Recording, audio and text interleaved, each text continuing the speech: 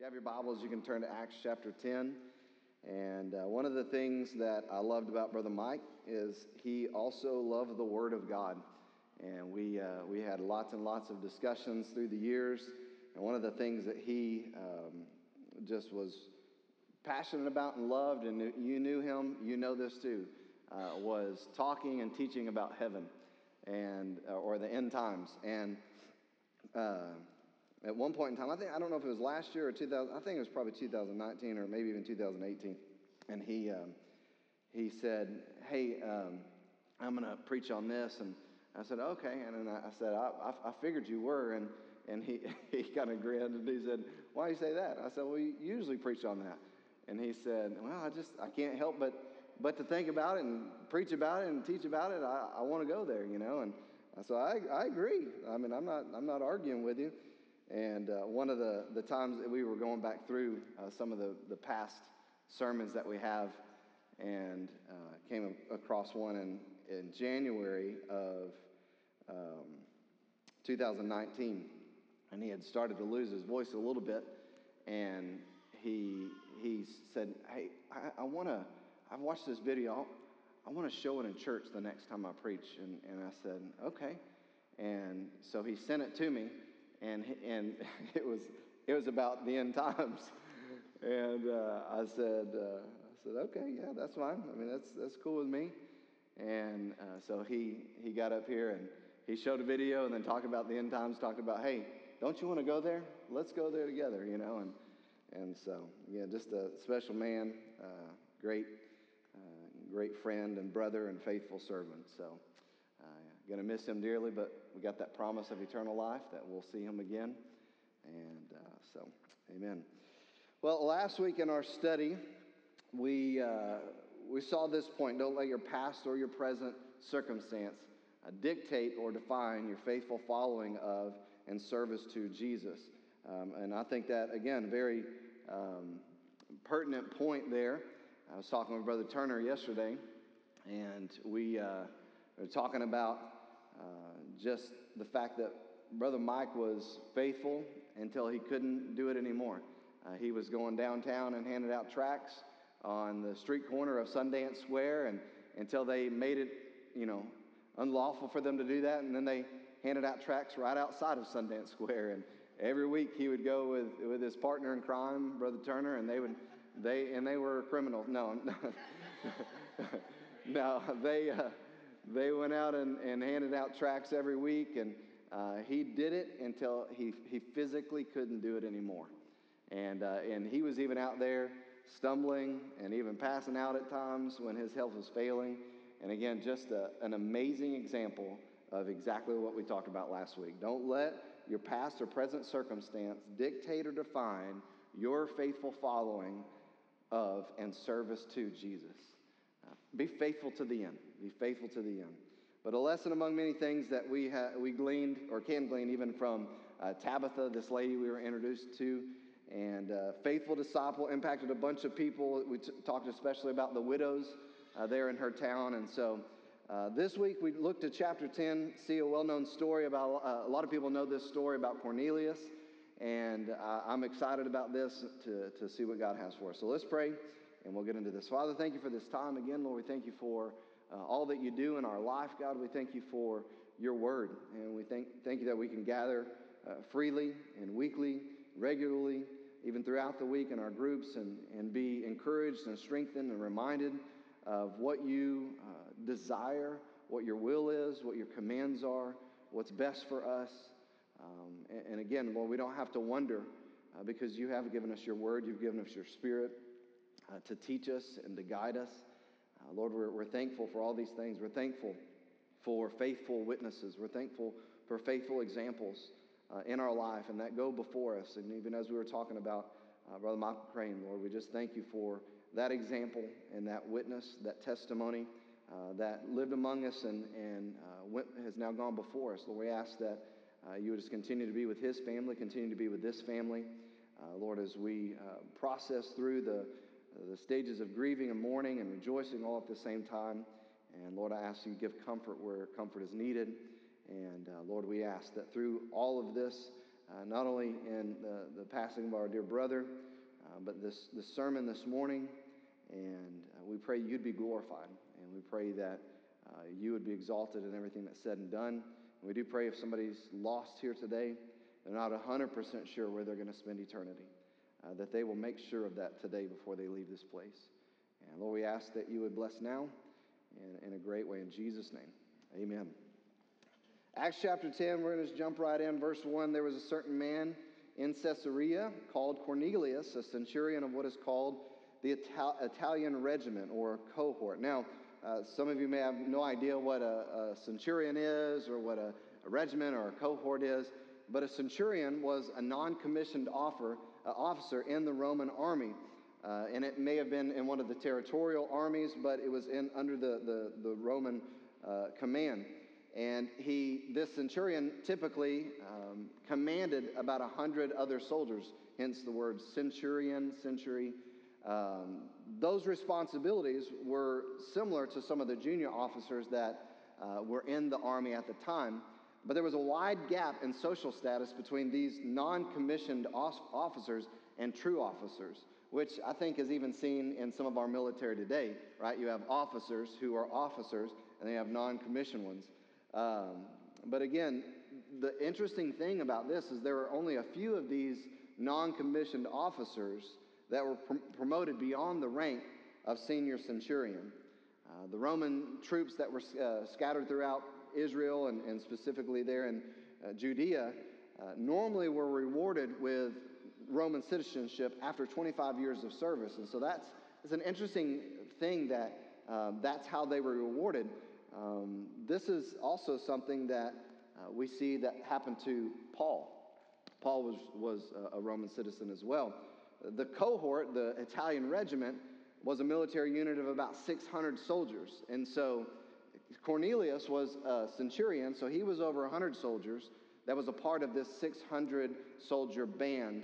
And so it was about 1/10 of a legion of soldiers in the Roman army. So he was well known. He was influential. He had power. He was, of course, a military man. That was his job. That's what he did. But it's not just super interesting to know what somebody does and what their job is. I mean, we kind of have those conversations when we meet people. What do you do? You know, what do you do for a living? What do you do for work? And that's kind of surface things, but it's a lot more impactful when you move beyond what somebody does in their life to who they are. When you get to know the person and you understand who they are, then it can even make what they do a lot more interesting, right? And so we move beyond what his job was to who he was in verse 2. It says that he was a devout man and one who feared God with all of his household, who gave alms generously to the people and prayed to God always. So again, if you're thinking about a Roman soldier, most of us have this idea that the ones who crucified Jesus, and we have an image, whether we have seen a movie, The Passion or whatever, and these or some have been watching The Chosen, and you have this idea of these guys are just mean and they're vicious, and many of them were. History tells us that.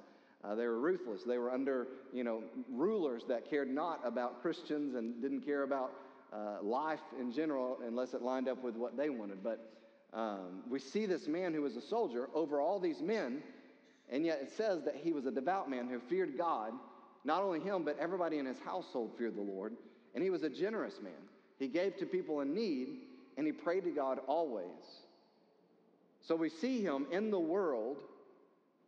He was a leader in the military of the world's most powerful kingdom, the most powerful army, the Roman kingdom. Now, I want to just even say this a little bit. That was the same kingdom we know that was in charge when Jesus was crucified. The kingdom that would eventually run the Jews completely out of Israel, chase them out of Jerusalem.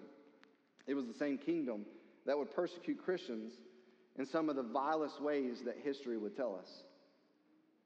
This man's earthly job was to be a part of that military. And not just a part of it, but a leader in this military. But we see preserved in Scripture who he was. A devout man. That means he was a godly, loyal man to the Lord. He was God-fearing. He was a God-fearing leader of his home. It says that it wasn't just him that feared the Lord. It was his whole house. We talked about that last week, that we need some men. We need some godly men who are going to be unafraid to make spiritual decisions for their home, to say, as for me and my house, we're going to serve the Lord. We need men today who are going to say, it's our role, it's my role as a man to say, we're not going to bow to the world. We're not going to live for the world. We're going to live for the Lord and His kingdom. As a God-fearing leader of his home, he was a generous giver, as we saw, to those in need, and a faithful prayer warrior. That is the example of men that we need today, is who they are in the Lord. Number one in your notes is this: be determined to be known for who you are in Christ and not for what you do in the world. Be known for who you are in Christ and not for what you do in the world. Again, we get so hooked up on what goes on in this world and what we do in this world and what we have in this world and our lives. Because of all the responsibilities that we have in the world, we can quickly be defined by that. I'm a police officer, which I praise God for. I'm a fireman. I praise God for our firemen. You know, I'm a business owner. Praise God for that. I mean, all those things, we need Christians in all these areas. I'm a teacher. Praise God for that. We need people of God in places in this world so that we can be salt and light. Absolutely. But that's not the end of the story, just what we do. This is what I do.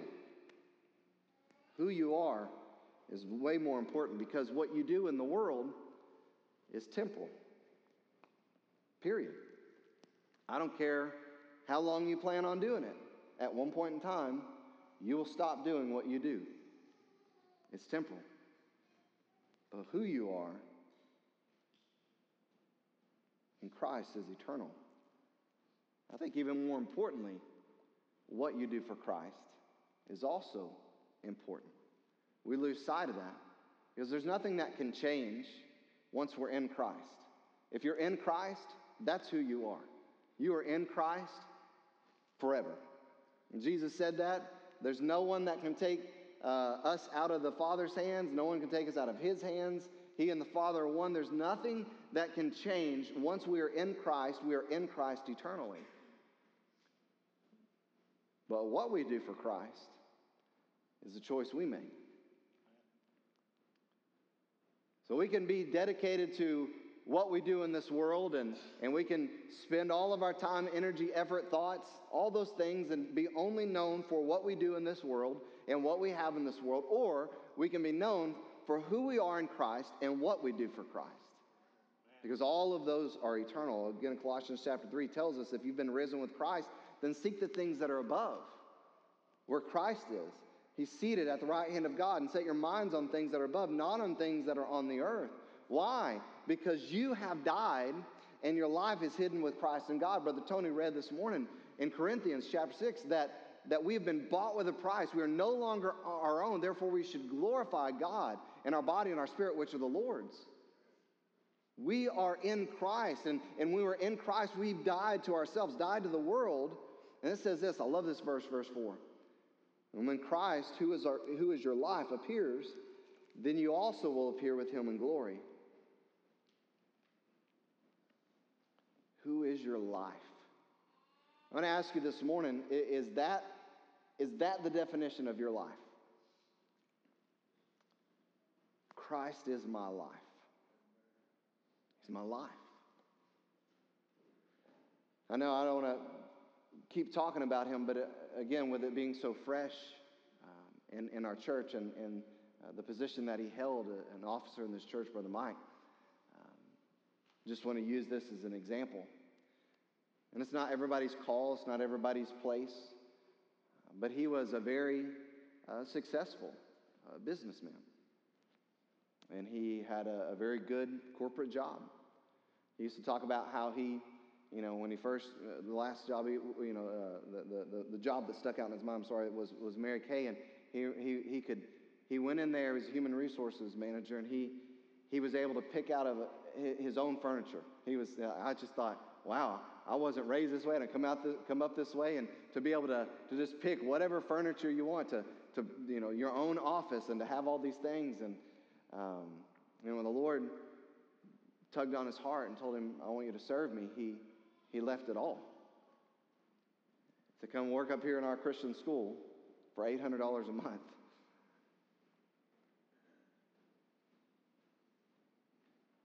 He wasn't worried about what he did in the world. He was worried about who he was in Christ and what he did for Christ. And I'm not saying that's everybody's cause, that's a while ago, but it's a good example. We know that we have to work to provide. And those of us who have families know the responsibility that comes along with having a family. And there are definitely things that God has blessed us with in the temporal time that I think we should enjoy in this temporal time. Things like our family. Things like food. I enjoy the blessing of food, right? I think that he also gives us the blessings of friends and hobby, things that we can enjoy on this earth in his creation. Absolutely. But those things are not our life, and that's not what we should be living for. They're temporal blessings for a temporal world. They don't hold a candle to the eternal blessings that come with eternal investment. And while we can't see that right now, right, we can build up a bank account. We can spend our money. I'm sorry, this thing is driving me nuts. Let's readjust here. There we go. We can spend all of our time on temporal things, and we can build up a bank account, and we can say, you know what, I want that item right there. I want that house right there. I want that car right there, which again, nothing's wrong with having things in this world. It's a temporal thing. We have to keep it for what it is. It's temporal. It's not something to live for. We can't see the crowns, and we can't see the glory in the presence of God. We can't see some of the eternal blessings and the eternal rewards that are there that, again, our brother is experiencing right now. Other brothers and sisters gone before us are experiencing now. We can't see all that stuff, but it is way more valuable, of way more importance than anything on this earth. Nothing can hold a candle to it. Even the blessing of being in the presence of God and the saints of God. Like, I love this. I don't have to be preaching. I love being in church. I love when other people are preaching. I love being with the people of God, praising God. I love it. I think every Christian loves it. I think every Christian should love it. But man, we have thoughts and burdens. We have worries. We have struggles. We have, we have obligations, financial obligations. We have, things we got to get done. We have all the things that are supposed to happen today and tomorrow and this week. All that stuff weighing down as we're sitting here. Part of the eternal blessings when we get to the presence of God one day is none of that stuff's going to be there. You talk about blessings. Matthew chapter 6. Do not lay up for yourselves treasures on the earth, where moth and rust destroy, and where thieves break in and steal. But lay up for yourselves treasures in heaven. This is Jesus talking. Where neither moth nor rust destroys, and where thieves do not break in and steal. For where your treasure is, there will your heart be also. The eye is the lamp of the body. So if your eye is healthy, if you got it set on right, then your whole body will be full of light. But if your eye is bad, your whole body will be full of darkness. If then the light in you is darkness, how great is that darkness? No one can serve two masters. You'll either hate the one and love the other, or be devoted to the one and despise the other. You cannot serve God and money. I've said this many times, we preached this before, that God could have used other things. He could have said, you can't serve God and your spouse. You can't serve God and your kids. You can't serve God and yourself. But it's interesting that God knows us better than we know ourselves. And the way the system of the world works, it runs off of what? Money. What also does Scripture tell us about money? That the love of it is the root of all evil. Right? I think that's a lot of what we see going on in our world today. Evil is abounding. There's a lot of love of money. But he says you can't serve both. You can't have one as your God and love the other. It's one or the other. You either completely devoted to God and completely love him, or you'll be completely in love and devoted to money. And you say, no. Some people, it's their job. That's the way it works out. Some people, it's their family. Well, I've got to get this and buy this so we can do this and do that. And so you can't serve God and money. Therefore, I tell you, don't be anxious about your life. Don't worry about your life. Don't be so fearful about your life.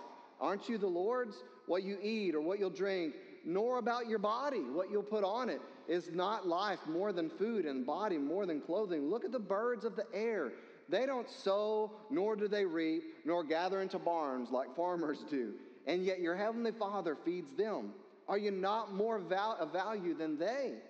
And which of you, by being anxious, worried about your life, can add a single hour to his lifespan? And why are you anxious about clothing? Isn't that amazing? What an amazing scripture for today. Which of you, being anxious, worried about life, can add a single hour to his lifespan? The Bible says about our life that our days are numbered, that they're in God's record. He knows the number of days that each one of us has on this earth. There's nothing that you or I or anything or anyone else can add or take away from that. Isn't that amazing?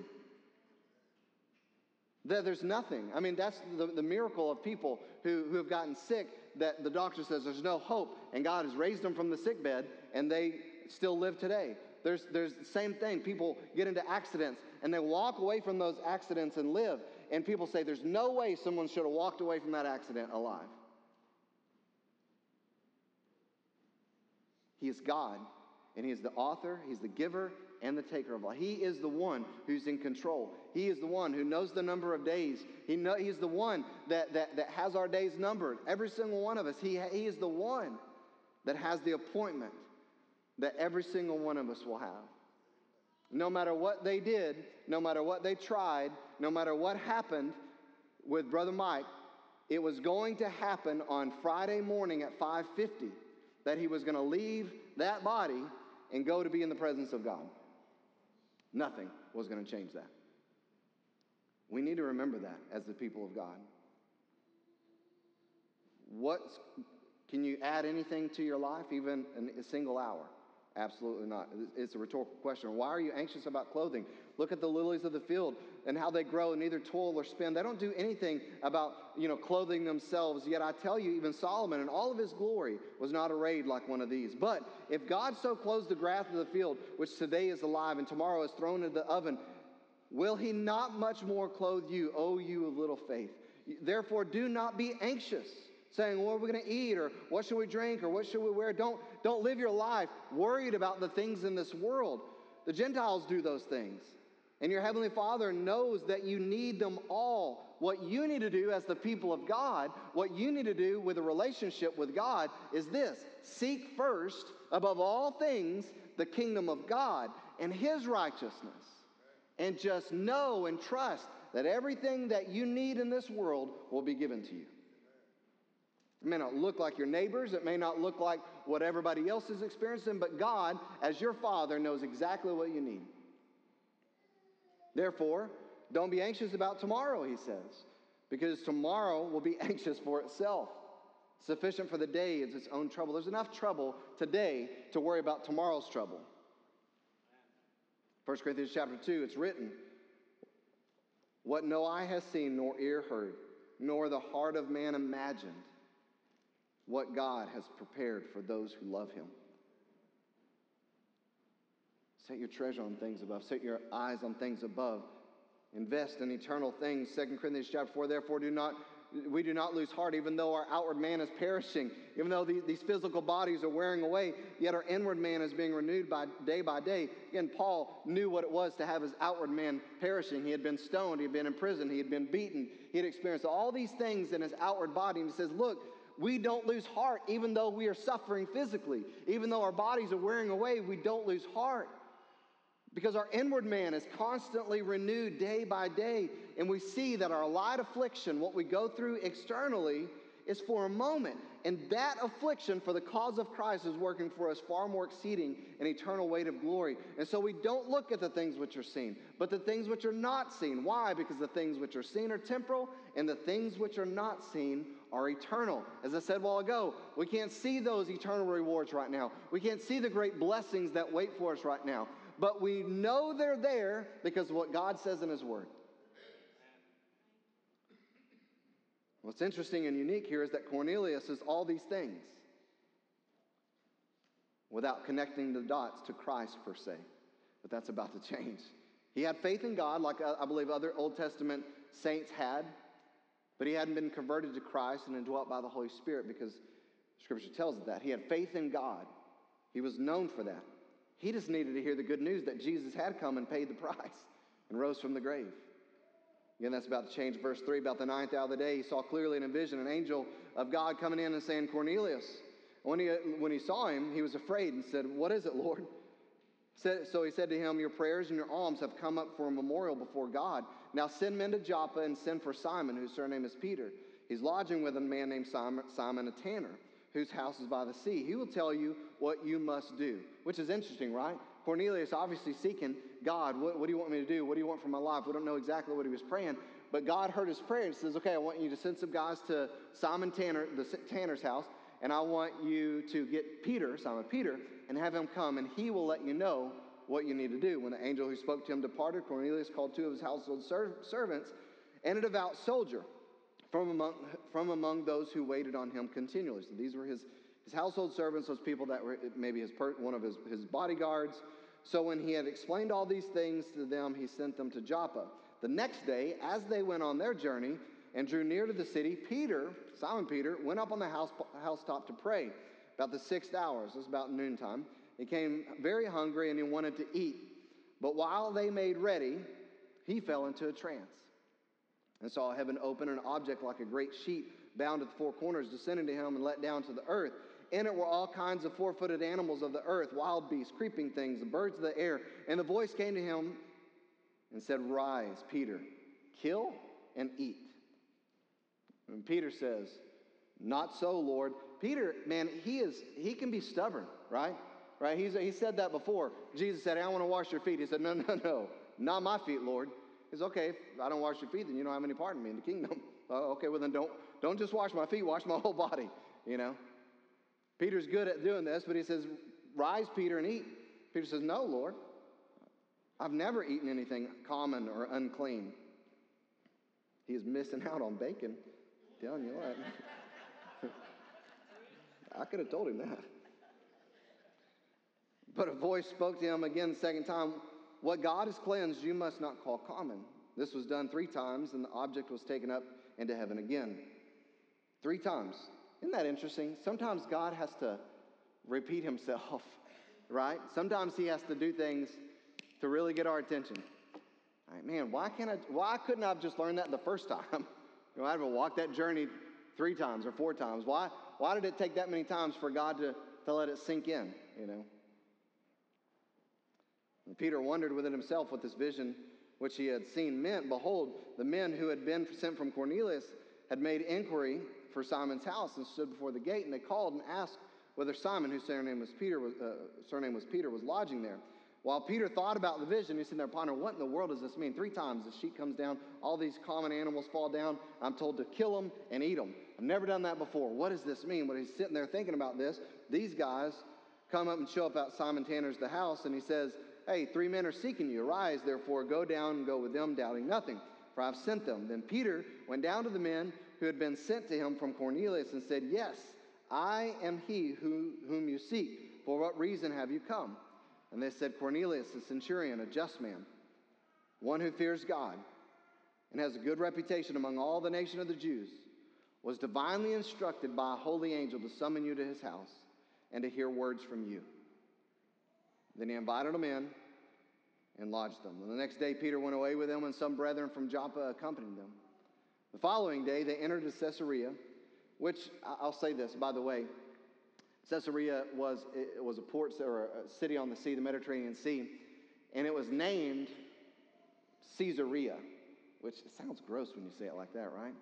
Sounds like some type of fungus or a disease. You got Caesarea, but it was named by. Now you're gonna be thinking every time you read Caesarea in Scripture, you're gonna be thinking, oh, why did he have to say that?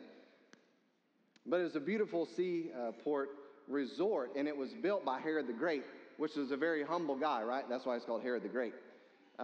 He was known for doing things like this, like building palaces and resorts for himself and living in those humble places. But he built it for Caesar Augustus, and so this is where it is there on the Mediterranean Sea. So Cornelius was waiting for them and had called together his relatives and close friends. As Peter was coming in, Cornelius met him and fell down at his feet and began to worship him. But Peter lifted him up saying, "Oh, no, get up, man. Look, I was just back at this guy's house, and the Lord had to do this thing 3 times. I'm nobody to be worshipped." He said, "I'm myself also a man." He talked with them, went in and found many who had come together. And then he said to them, "You know," this is interesting, "you know how unlawful it is for a Jewish man to keep company with, or to go one of another nation. Look at this. But God has shown me that I should not call any man common or unclean. Therefore," verse 29, "I came without objection as soon as I was sent for. I asked them, 'For what reason have you sent me?'" What's interesting is, again, it was known.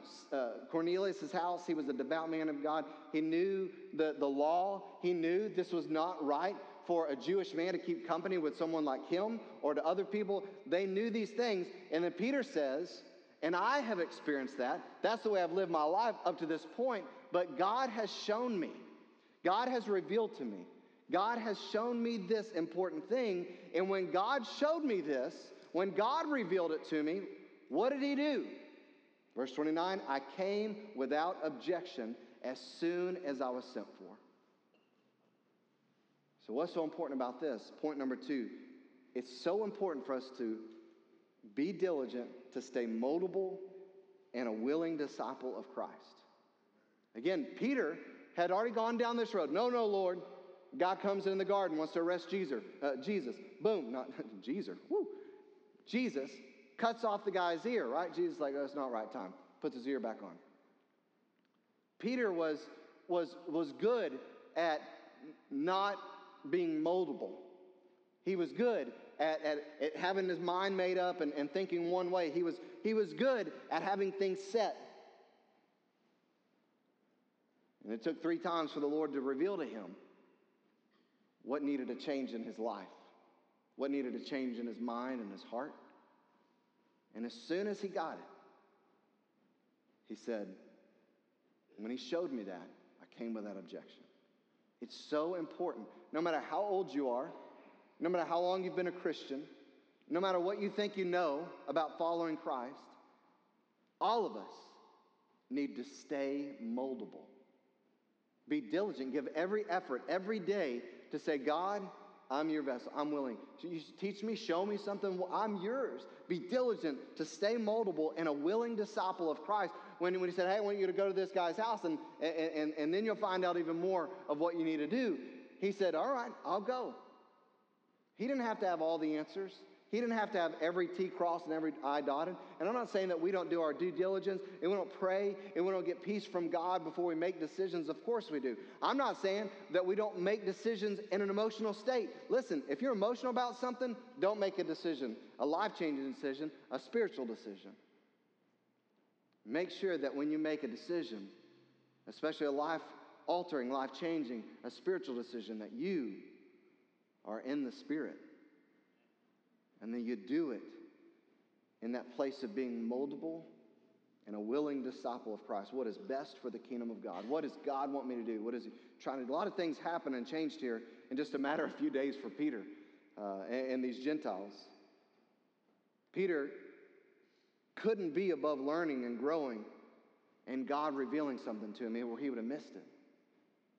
This mystery of the Gentiles is completely new to the Jews, and they had so long to follow God's directives for their nation to God and not intermingling. And again, they learned some very hard lessons by disobeying throughout the history of Israel by intermingling and intermarrying. But this new mystery has been unfolded. And it had to be a life-changing shift in the discipleship process. I don't know if you have ever experienced that in your life, where God had to tell you something, or God had to take you through something time and time again to make that shift of thinking, to make that shift in your heart in the process of following Christ. But it can be difficult sometimes. It can be really difficult. Well, I've always done this. I've always thought this. I've always felt this. This is the way it's always been. I'm not saying you alter truths or you compromise truths like Jesus is the only way. I'm not saying that. I'm not saying that it ever changes, the gospel ever changes. It never changes. I'm not saying that the truths that we find in Scripture ever change, but we are all in the discipleship process. We are all in the process of being molded, formed, the word fashioned in Scripture, into the image of Christ. So again, no matter how old you get, no matter how long you've been a Christian, it's still a process. And we need to be diligent to stay moldable. The fact that God had commanded them not to intermingle or intermarry had nothing to do with his partiality or racism. So why did God not want them to be a part of the Gentiles? Is God? No. God created all mankind. So why did God give commands like that? Why did God tell the Jews not to intermarry? If it wasn't partial races, why did he do that? It was very clearly about God's direction for the Jews, which had to do with God's timing for redemption. Galatians chapter 4 tells us that in the fullness of time, Christ came. It had to do with pointing to Jesus as the only way to God, himself as the only means for eternal life. So while for hundreds of years and even thousands of years they couldn't see or understand this mystery, now being revealed, they were to simply trust God's plan and God's timing. Why can't we intermingle? Why can't we intermarry? Why can't we do this right now? Why is this not what we're supposed to do? For the Jews, it had to do, and for all of mankind, that part of God's program had to do with Jesus being the only way to salvation. They were to stay submitted and obedient, and so God had to reveal himself like this, even in a dream. I want to stop there. We'll not get point 3 this week because I got way too much more to cover. But I want to end there and encourage you and make sure that you walk out of here with this encouragement to be diligent, to stay moldable and willing, and a willing disciple of Christ. I don't know how long you've been a Christian. You may have been a Christian for a year, 6 months, or 60 years. But we learned from someone this morning who had walked with Jesus in the flesh himself. Somebody who was an apostle, had seen the risen Christ, who had apostolic power given by Jesus himself, who had been given the responsibility to feed Jesus' sheep, been given the responsibility in the early church to lead. We see this person as this example, and yet we see, again, the Lord it didn't take the Lord 3 times. It took Peter 3 times to get what God was trying to show him. And again, we can learn a lesson from that. I never want to get to a place in my walk with Christ, and neither should any one of us, that we can't learn, that we can't grow, that our heart can't be changed, our mind can't be changed, to become more like Christ, to become more in line with his will. And so I want to encourage you and challenge you. Maybe there's an area in your life where you're being stubborn. And maybe every week God deals with you, and you just resist surrendering that area to the Lord. It's a lot better when you stay moldable. It's a lot better. It's a better road to be in the will of God and to go God's way. And if you're here today, as I prayed earlier, and you're not, listen to these words, you're not 100% positive, no fraction of a doubt, that when you die, you're going to heaven. If you're here and you say, I'm not 100% positive, then I want to invite you. We're about to have an invitation. I want to invite you down here. We're not going to make a show. We're not going to embarrass you. We're not going to do anything other than we can take you privately to the side and show you in God's Word what God's Word says on how you can be saved from your sin, how you can have eternal life, how that when you do die, you can have 100% confidence that you're going to heaven. But don't leave this place not being 100% positive. You don't move during the invitation time. Say, I don't know. I've never walked in front of a group of people. Then don't leave those doors. I'll be back there. There's other people back there. stop somebody and say, hey, the preacher was talking about not knowing 100%. I'm that person. And again, we're not going to embarrass you. We'll just take you privately aside and show you what God says. Not what we say, what God says. How you can know 100%. We just want to make sure you don't leave this place not sure.